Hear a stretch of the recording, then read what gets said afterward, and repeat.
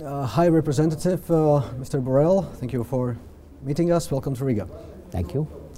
So, first I'm going to touch upon the situation near our borders of the Baltic states and also Poland on the borders with Belarus, which is the EU external borders, the migration issues, the situation there.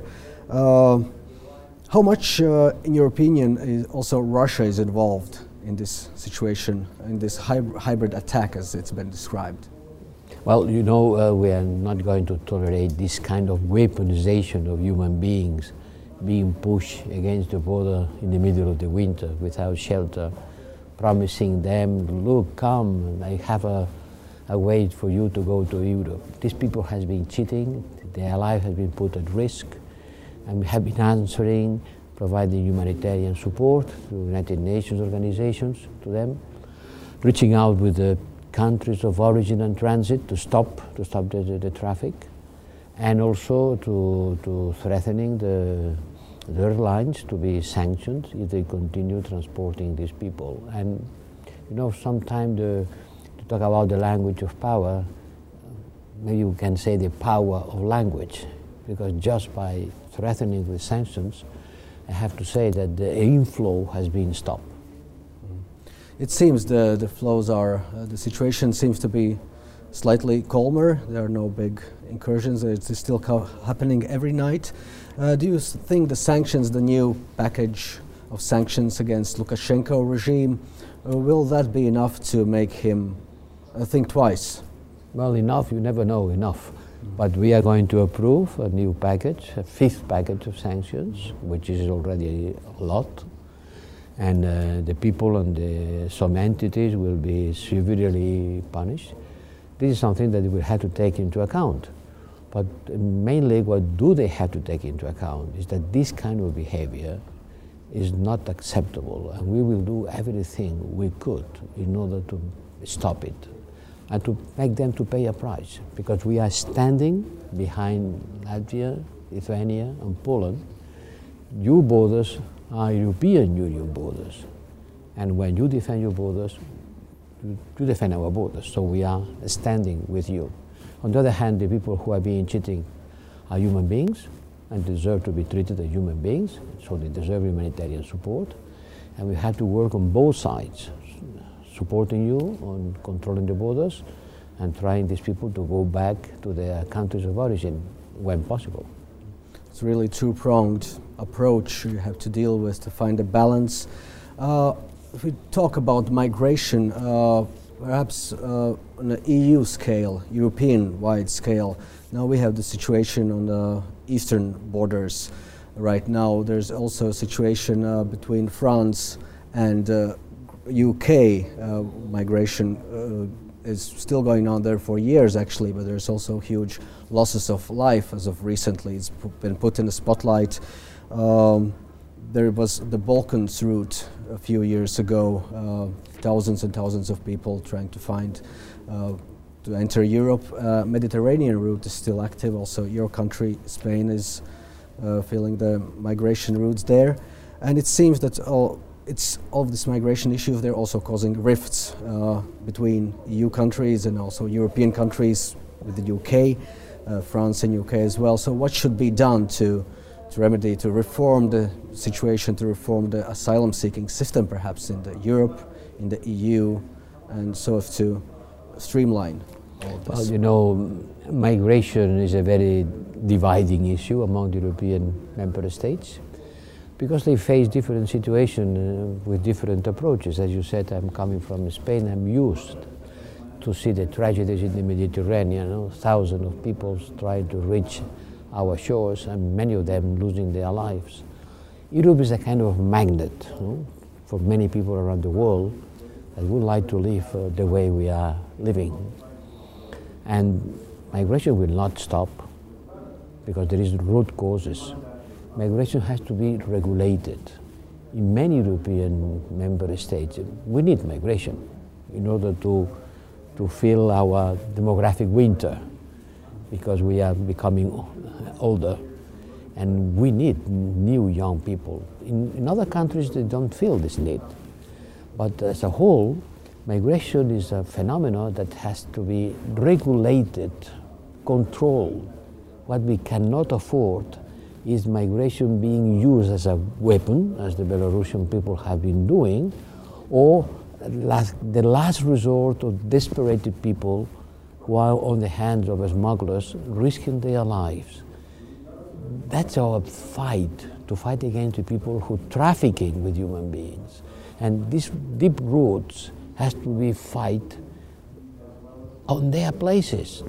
If we want to stop irregular migration, you have to be more engaged in supporting African people development in order for them to have a chance of living in their homes.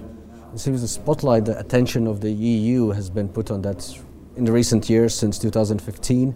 Has there been any success in this regard? I mean, the flows are still continuing, the routes are still, people are still coming. You know, if it were easy to solve it, it's a very difficult problem. Look at the demographic imbalance between the north and the south shores of the Mediterranean. I'm coming just from Barcelona at the meeting of the Mediterranean Forum.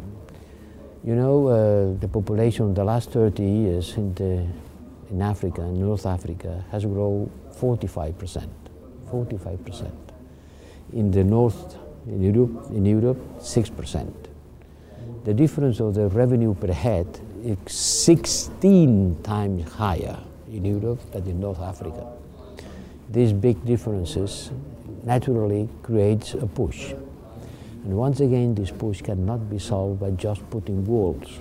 We need to control our borders, certainly, but we need to understand that the root causes of migration requires a deeper engagement with the development of the countries of origin, be it Afghanistan, be it Sahel, be it Syria. Many of these people, you cannot call them migrants. Do you think they are migrants, the people that Belarusians put against your border? Migrants? No. They are another kind of movement. Do you think they are migrants, the people who escaped the war in Syria? No, they are people looking for their lives. And I think that we have to understand and make clearly the difference. But overall, the Europeans need to have an agreement on migration. We need a migration and asylum pact. If you put all the borders together, you have to have a common policy to control the traffic of the people in the borders. And on that, certainly, we Europeans, we haven't succeeded yet, but it is something that in which we have to succeed. And in order to be behind you, in order to be behind Latvia, Lithuania, behind Poland, behind the Baltics or the eastern countries, which has been suffering this, I cannot call them migrants, this big push, Europeans have to be more united. And this is the key of our success, being more united. Can you imagine what would happen to you if you were not part of the European Union to face this problem? Now I think people can see the value added of being a member of the European Union, because we have been mobilizing all our efforts and capacities. I myself, I went to Iraq, I went to Central Asia. My colleagues from the Commission, we deploy all our capacities in order to stop the flow, to provide humanitarian help, and to threaten their lines on big sanctions if they continue like this. So it's a good thing to be part of the European Union, and when things become dangerous is when you can perceive and appreciate the value added of being a member of this club. Now, if we talk about, Lukashenko is being accused of instrumentalization of these people who tried to get into the EU, that he's been basically given false promise to them that they would enter the EU. Now there's also a question if Russia is being involved into this, and how would you describe in general the EU and Russia relations as of now? It seems that once so often there's new news about new lows in these relations. Well, you know better than I that the Belarusian regime and Russia are in close links. I don't have any specific proof of what has been the engagement on this specific problem, but it's certainly that on in every way and everything, Lukashenko has got a strong support from the Putin's Russia. By the way, President Michel, President of the European Council, had a phone call with President Putin the other day, and I suppose they talk about it also. Well, the relationship with Russia are not easy. We have tensions in the Ukrainian border. This is another thing, not related with migration, but also something which concerns us and has been discussed today also. And we want to send a message once and again of support for the sovereignty and territorial integrity of Ukraine, just in case.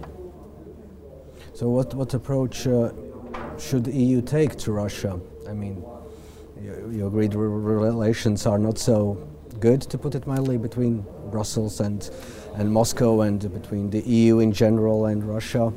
There are sanction packages in place because of annexation of Crimea and situation in Donbass. How do you see things can go further? Is there any space for improvement, or there should be talks, there should be more sanctions?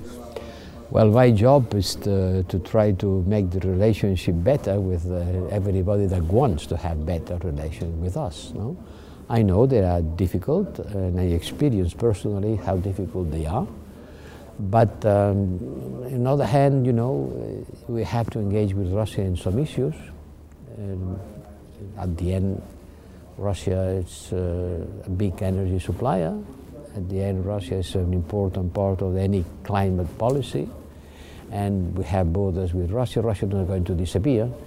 It's a difficult neighbor with whom we have sometimes moments of tensions. The Crimea was maybe the highest moment of our tensions. So we have to have a complex relations, putting together the need to engage on certain issues and a strong stance supporting Ukraine, not only the members of the European Union, certainly, but also countries who are not members of the European Union, who are not members of NATO, but are our partners on this Eastern Association, and we have to support them. High Representative, thank you so much for your time. Thank you. Thank you for your questions. Thank you for this opportunity. Thank you.